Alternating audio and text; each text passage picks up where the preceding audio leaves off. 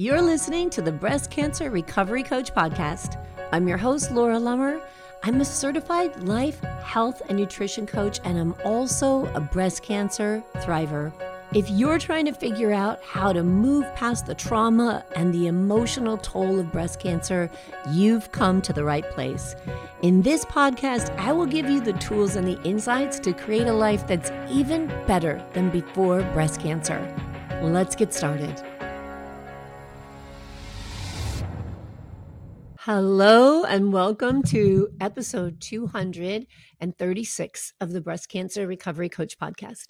I'm your host, Laura Lummer, and I have a question for you, something for you to think about. Are you a good girl? Do you want to be a good girl? Do you need to be a good girl? And what's the option if you're not a good girl? If you're not a good girl, are you just a bad girl? I mean, it kind of seems like those are the only options, right? I've never heard of an in-between girl, an on-the-fence girl. Like you're a good girl or a bad girl, right? Now, let me give you a little bit of background about why I asked that question, because that was kind of out of the blue. So as I talked about on the last episode, this past weekend, my husband and I spent a few days with some friends in Georgia. We had an amazing trip. We went to celebrate our 10-year anniversary. We had such a good time. It is one of the most beautiful places I've ever visited. So peaceful, so lovely. And our friends are so lovely and such gracious hosts. And we just had an absolutely amazing time. And as I shared also, when I talked about how having a healthy lifestyle can be hard on the last episode, 235, I had a lot of my own thoughts about what it meant for me to be a good guest, right? To be the good girl, to not be the one who's like making everybody go out of their way for me and doing things to accommodate this special diet that Laura is on. And I didn't want that to be my story, but it was just a story in my head, right? Nobody else, maybe they had that story in their head, I don't know, but nobody told me they did. It was my own story. And I bring that up now because while we were traveling, while I was on the plane, I was rereading the book, The Biology of Belief by Bruce Lipton. And I love travel for that reason. I love having a lot of time to just sit undisturbed and get to read a book. It's really lovely. But as I was reading this book, there were a few things that I'm going to share with you in a minute that I read that just went, oh my God, highlight that, underline that, remember to talk about this. Now, in my coaching programs, in my coaching membership, we talk a lot about healthy boundaries. I talk a lot about healthy boundaries here on the show. And it's for a good reason, because we struggle so much with these subconscious beliefs of being a good girl. And what does that typically mean? What does a good girl typically do? She typically does whatever the collective consciousness says equals a good girl. And it's typically at the cost of something to her, right? At the cost of something, at the cost of our comfort, at the cost of our well-being, at the cost of our time, of our stress levels, of something like that, of putting ourselves in a position that we really don't want to be in because something in our mind says, I don't want them to think I'm not a good girl, right? Or something on those lines. You may not think that exact phrase, but something to do with that. So when it comes to deciding what your healthy boundaries are, and then learning how to stand by them, to have your own back as you uphold your healthy boundaries in your personal and professional lives with different people close to you and not close to you, and all the thoughts you have around them, it's so important because this long-term conditioning, this deep programming we have will fight you along the way. And sometimes you don't even know that's what's happening. Sometimes you just have like this punch in the gut kind of feeling. And so you do something that violates a healthy boundary. And it's only later when you stop and give it some thought that you realize, somebody said something and it triggered me, right? Somebody said something and it made me think that, oh, my dad used to say that. Like, oh, my dad used to say, oh, you think you're so special, or you have to be the special one, right? So then somebody else says, oh, do you need something special? Oh, no, I don't need something special, right? When yes, we do. In fact, it makes me think about when I traveled for work, I don't like to share a room. And oftentimes I worked for nonprofit for the last 13 years of my corporate work life. And when I would travel to conferences, most of the time it was shared rooms. And if it wasn't, there was an extra charge. And I always paid that charge out of my pocket because I knew the way I liked my morning routine. I knew the way I liked my evening routine. And I know, here's another good girl belief, that if I'm sharing the room with someone, I don't want to disturb them. And so I'll be thinking, what if I snore? What if I toss and turn? What if I can't sleep? What if I have the light on too long to read my book? Am I disturbing this person? I know I'll do that, right? I know my mind will go to how can I create a situation so this other person is not uncomfortable, and which is impossible, but I'll think it anyway. And so I don't want to share a room. I want my own room. And that's one of my boundaries. And I always did that when I was traveling. And one time I went to a conference. This was for my own business when I was starting my coaching business. And I really wanted to go to this. It was like a training and a conference, like a retreat. It was more like a retreat. And they said there were only shared rooms. There were no individual rooms. And so I got to tell you, it brought up a tremendous amount of hesitation. I didn't want to share a room. I don't like to do that. I mean, of course, I'll do it with somebody in my family, like a sister or one of my kids, but not with someone that I don't know. Well, I really wanted to go to this retreat, and I thought, you're just going to have to get through it. You're just going to have to do this, and you're just going to have to get through it. And let's talk about what happens when we don't stick to our boundaries. I did it, and I got to that retreat. And when the person who was greeting us walked me to my room, she said, here's where you're staying with, and she named the other person. And I'm looking at this room and I'm pretty sure my chin hit the ground because I can see the other person is already there. Her suitcase is already there. Her stuff is already sitting out, but there's only one bed. There's one queen size bed and there's two people in this room. So I'm not only sharing a room, friends, I'm sharing a bed with another human being I have never met in my life. Let's just say that did not work out well. I was not comfortable. I was not okay with it. Of course I said something, but I'm at the retreat. I've paid for the retreat and there were no other rooms available. And I was not okay with the fact that they didn't say ahead of time that there's a big difference between a shared room and a shared bed, right? And whatever, I mean, that's just the situation, right? So they're like, okay, sorry, thought you understood. Well, I didn't understand because it was never said. So here you are, you're going to stay, you're going to go. Well, the first night I stayed and I didn't sleep a wink because all the thoughts I shared with you a minute ago were going through my head and I couldn't sleep because I didn't want to disturb this other person. Or like what? Like roll over and flip my leg over her back? I mean, what the heck? Who does something like that? And so fortunately, I had a friend that lived not far from where this retreat was. And the second day I packed up my bag and said, cool, I'll be here for the retreat activities during the day, but I'm leaving at night. And I went and I stayed with my friend in a spare room in their guest room during that time and during that whole 4-day retreat, right? And I typically find that when we don't support our own boundaries, and I've heard stories of this, I listen to podcasts about this, I've read books about this, I'm sure it's not a news flash to anybody.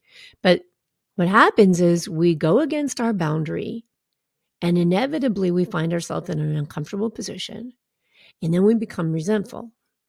We could become resentful towards the people maybe who created that position. Like for instance, the people who were putting together this retreat and didn't give me some of what I feel was really vital information, or also just towards myself for, dang it, here I am. I put myself in this position.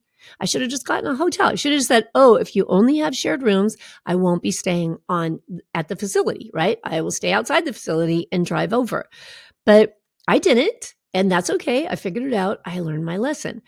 But I think that that's a really great example of things that can happen when we don't uphold our boundaries. And then we find ourselves in an environment, in a situation, or with people where we just feel sick to our stomach and we're thinking, how the hell do I get out of this, right? Why is that important?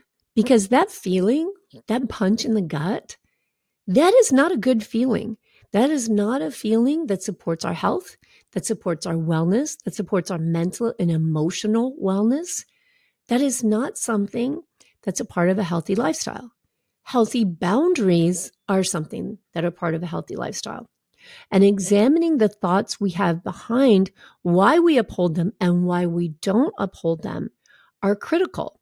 So I'm going to circle back. I shared with you, I was reading the book, The Biology of Belief by Bruce Lipton. And it's a fascinating book. It goes into a lot of science, but it's a lot about energy and how our thoughts and the energy that come from our thoughts affect us at a cellular level. It is absolutely fascinating book.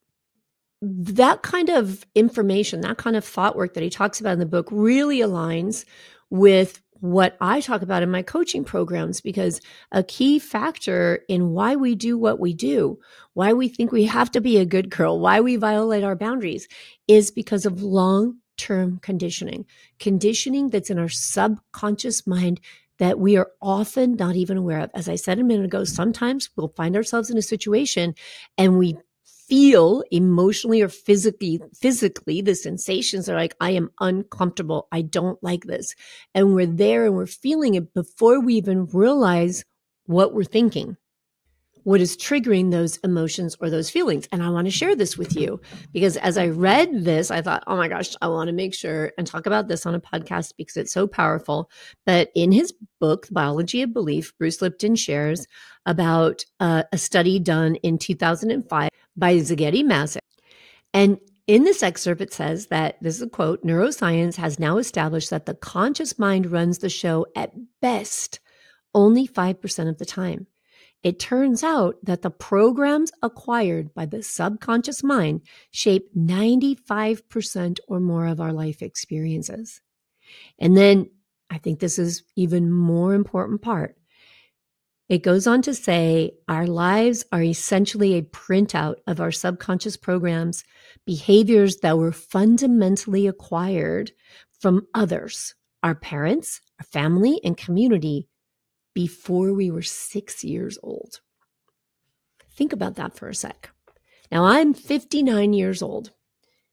And think about all the things that influence the choices that I make in my life. Like, for instance, will I sacrifice what I believe supports my own health around what I eat because I'm on vacation at someone else's house and I want to be the good girl? Will I let a boundary down in some place in my life so that I go a weekend without sleep so that I'm not the disruptor and I'm the good girl? Those are thoughts that come from childhood. So will I choose to live at the age of 59 from the thoughts of a 6-year-old? The thoughts that were taught to me when I was in my most developmental stage from being born to 5 or 6 years old that I don't even realize drive me to do some of the things I do. Now, we talk about this a lot in my coaching because it is so frigging powerful. Now, do we build on those thoughts? Absolutely. Do life experiences change things? Absolutely. But sometimes it's in those moments where you find yourself going, I want to say this, but I'm just not. That you may now, that you're listening to this, think, I'm just trying to be a good girl. I don't want to look rude. I don't want to be the bad girl. I don't want to question someone's authority. I cannot tell you how many conversations I have with people going through breast cancer treatment who want something for themselves or do not want something for themselves, but do not feel comfortable questioning a physician. Do not feel comfortable because they're afraid of what the physician might think of them, right? This is where we're going back to, I just want to be the good girl. And that comes at the cost of something to you. That's why it's so important. So does this mean never have manners, never be courteous, never be thoughtful? It absolutely does not. I'm speaking specifically to the situation where you're not going to do something that you know you need or you know you don't want, and you feel like you're going to throw up or choke because your throat is so tight or your chest is so tight or your stomach is in knots when you're doing it, because you've been conditioned to think, I just want to be the good girl. And it can be super challenging. As I talked about my experience, and something so easy as, what food choices will be made with good friends. This was all my programming and how I thought I might appear and how I didn't want to appear. Now, did I choose to push through that? I did, but it was uncomfortable. Physically uncomfortable sensations were happening in my body, right? While I was making these choices. And some teasing comments were made, and it's okay. People are just having fun, but I had to work through my own feelings of discomfort. One of the thoughts that I love, one of the concepts that I love about self-coaching, when you're in this place where you're feeling uncomfortable and you notice what your thought is, and you start to examine that and you're asking yourself, does that thought serve me? Something I think is so important to always think about and to consider is you are choosing that thought every single time. Right? So if I felt uncomfortable or if my throat felt constricted because my gracious host was making something that I had to say no to, and my thoughts were, that's impolite. Good girls don't do that. Don't be rude. And I could feel the constriction. I could feel my conscious self saying, I don't want to do that. And my subconscious self saying, be a good girl. Right? And I had to really intentionally push through that. So can you do it? Can we change that programming? We absolutely can. And does it feel yucky sometimes in the process? And is it challenging? It absolutely is. I'm not going to lie. It absolutely is. So the question becomes, when it's the good girl choice, when it's the choice of, I know I don't want that. I know I have a boundary there. I know that I want that, but I don't want to say anything and look like, some kind of a prima donna, and we're feeling sick about it. That's when we have to say, can I deal with this uncomfortable emotion? Can I just allow myself to know this is going to be uncomfortable and not take being uncomfortable as the sign, oh, I should just give in and do it, right? It's uncomfortable because back here, back in the back of your mind, that programming, that conditioning from your childhood, from your community, from your culture, from whatever it might be, is telling you, don't look this way. Don't appear to be this kind of a person. But you're not that kind of a person, right? If you already know that and you're concerned about it, let me tell you, if you're concerned about whether or not you look like a nice person, that tells me you're a nice person. Otherwise, you wouldn't give a shit. You wouldn't even be worried about it. So you can just embrace the fact that you are a nice person, but you have needs and it's okay. You have expectations for yourself and it's okay to have those. So when we find ourselves in that position, we've got to just allow ourselves to process that discomfort, to be in that discomfort, to trust ourselves, to know, I know I'm doing what's right for me, and not at the cost of someone else, but at the potential that someone may have a thought about you that you would like them not to have, which you have no control over anyway. So can you stay in that discomfort? Can you breathe through it? Can you allow it? Because each time you do, and you stand up for yourself and say, there's something here in between good girl and bad girl, right? There's something here. There's strong, independent person. There's a person who is a self-compassionate girl, right? There's a person who has healthy boundaries. There's a person who cares for themselves and for others. And it's not just black and white, good girl, bad girl. So can we believe that about ourselves and reframe this idea of good girl so that being the good girl no longer means the girl who puts herself out at the expense of herself, right? That does something at the expense of herself and her own well-being. Can we change that thought to being a good girl is the person who does something when it's not easy to do for the benefit of herself, right? For the benefit of her well-being, her wholeness, her happiness, and her healthiness. Can we reframe those beliefs and that subconscious programming about what it means to be a good girl, right? Can we just get rid of that damn term altogether? But it's in there, right? It's in there. It's deep. It's deep. I mean, how many times throughout your life have you heard that this is good girls don't do that? Good girls do this. Good girl. Oh my God. So many things, from what we say to when we smile to what we wear to when we speak. And I love that excerpt that I shared with you from the Biology of Belief, because I want to just encourage you, remember that those thoughts that are in your head, that deep programming that you're not even consciously aware of in the moment, didn't really come from you. Someone else put that in you. And you can be a good girl now with your own thoughts. All right? With the thoughts that support your health, your wellness, that reduce your stress levels, and that support your body's ability to heal. Because that punch in the stomach feeling, that my throat is closed, I don't think I can breathe feeling, my friend, those are physical symptoms of chemical reactions that are happening in your body that are not supporting your wellness. All right? So what are the strategies? Notice it. Breathe through it. Allow yourself to be uncomfortable.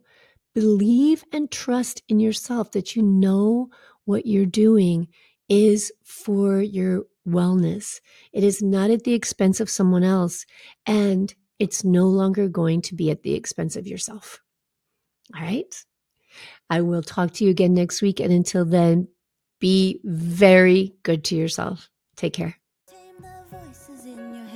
You've put your courage to the test, laid all your doubts to rest. Your mind is clearer than before, your heart is full and wanting more, your future's at the door. Give it all you got, no hesitating, you've been waiting all your life. This is your moment.